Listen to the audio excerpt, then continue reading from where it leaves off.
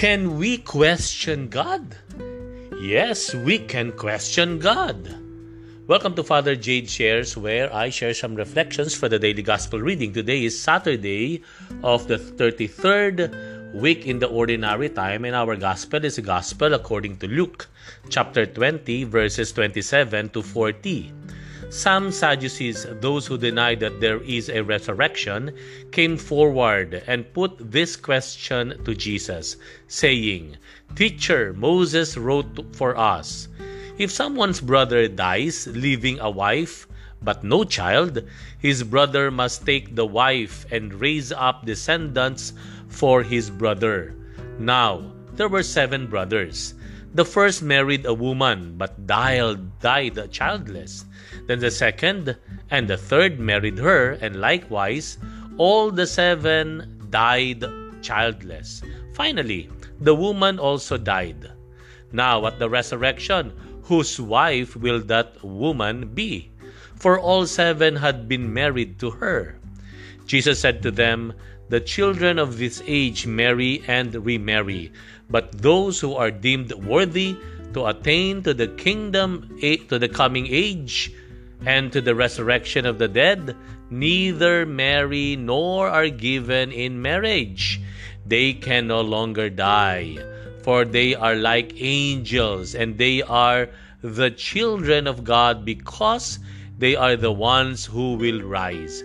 That the dead will rise, even Moses made known in the passage about the bush, when he called Lord the God of Abraham, the God of Isaac, and the God of Jacob. And he is not God of the dead, but of the living, for to him all are alive." Some of the scribes said in reply, "Teacher, you have answered well." And they no longer dared to ask him anything. Yes, I still remain in my answer. Yes, anyone can question God. But with the reason that you really want and sincerely desire to know.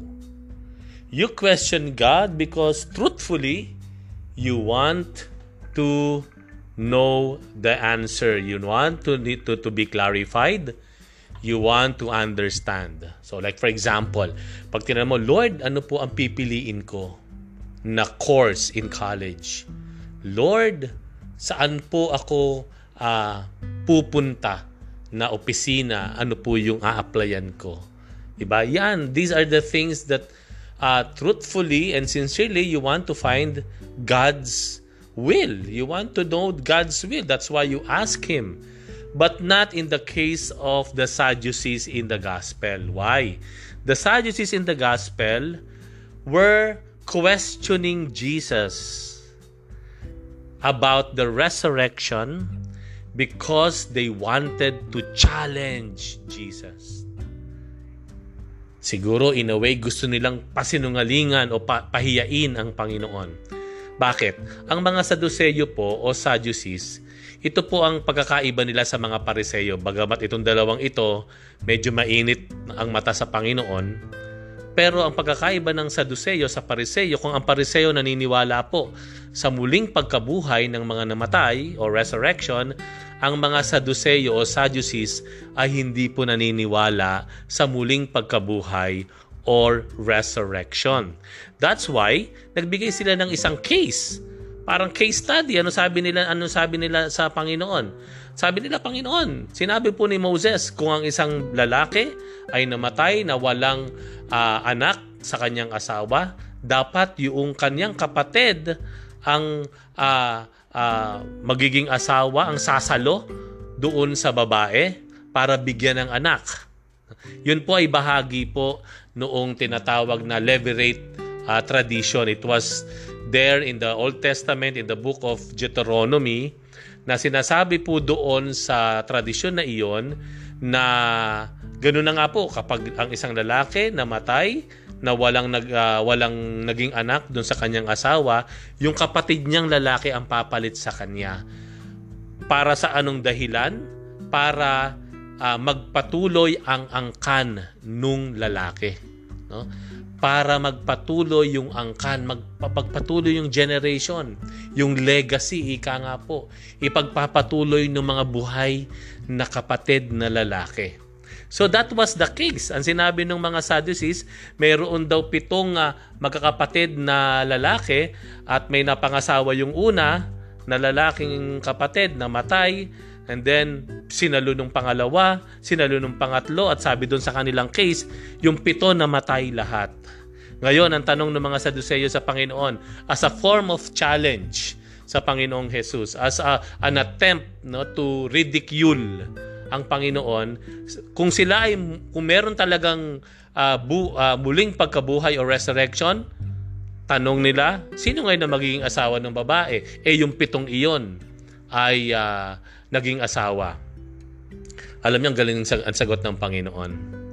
Anong sagot ng Panginoon? Unang sinabi ng Panginoon sa kanila, dito raw, tayo ay nag-aasawa.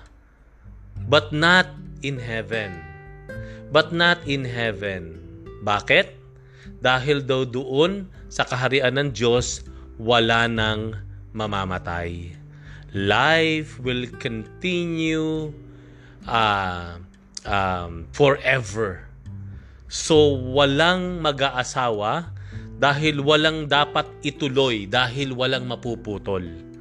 Walang dapat na ituloy na henerasyon dahil everyone blessed with the kingdom of God will continue to live forever.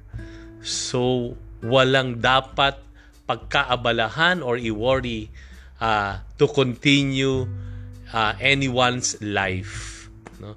So, in other words, ang matalino yung sagot ng Panginoon. Alright? Na naging marunong ang Panginoon, at ito ay hinangaan nga, no, sa bandang huli. Ang sabi dito, di ba? Even the scribes, sabi nila, "Teacher, you have answered well." At noon ay wala nang nagtanong sa Panginoon. So, kung kayo ang Saduceo na who attempted to challenge Jesus and to embarrass Jesus, maybe you'll be shocked, no? But in surprise, no?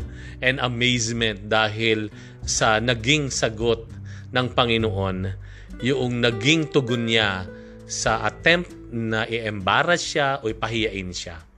Ano po ang pwede natin pong matutunan dito? Pwede po nating matutunan dito is, just if we really lack knowledge or understanding, ask God. Ask the Lord. Kung if we are truthfully and honestly want to understand and to know the truth and the realities of life, of heaven, we can ask God. Because we want to know, we want to understand. But if we are to ask God because we want to challenge the Lord, because we have some sort of ego and pride sa harapan ng Panginoon, better keep your question. Okay? Dahil ang Panginoon sa kanyang kabutihan ay kanyang paliwanag sa atin kung ano ang hindi nating maintindihan. Let us trust the Lord. Let us question Him if we want to understand, if we want to know. But we do not question God if we are there just to challenge Him, or maybe to embarrass God, or maybe para itaas ang pangalan natin. Let us pray. Lord, teach us to walk in faith. Help us to understand that understanding every bit of your, or every bite and bit of your knowledge will not be sufficient for our happiness, because our happiness also lies in our faith in you, and not only in understanding everything in life. Ang aming kaligayahan, ang aming kapayapaan ay nakasalalay din, hindi lang sa aming pangunawa at pagkaalam, kung hindi sa aming pagtitiwala, sa aming pananampalataya sa iyo. Teach us, Lord, if we need to understand and to know. Because knowing and understanding you will make us love you even more.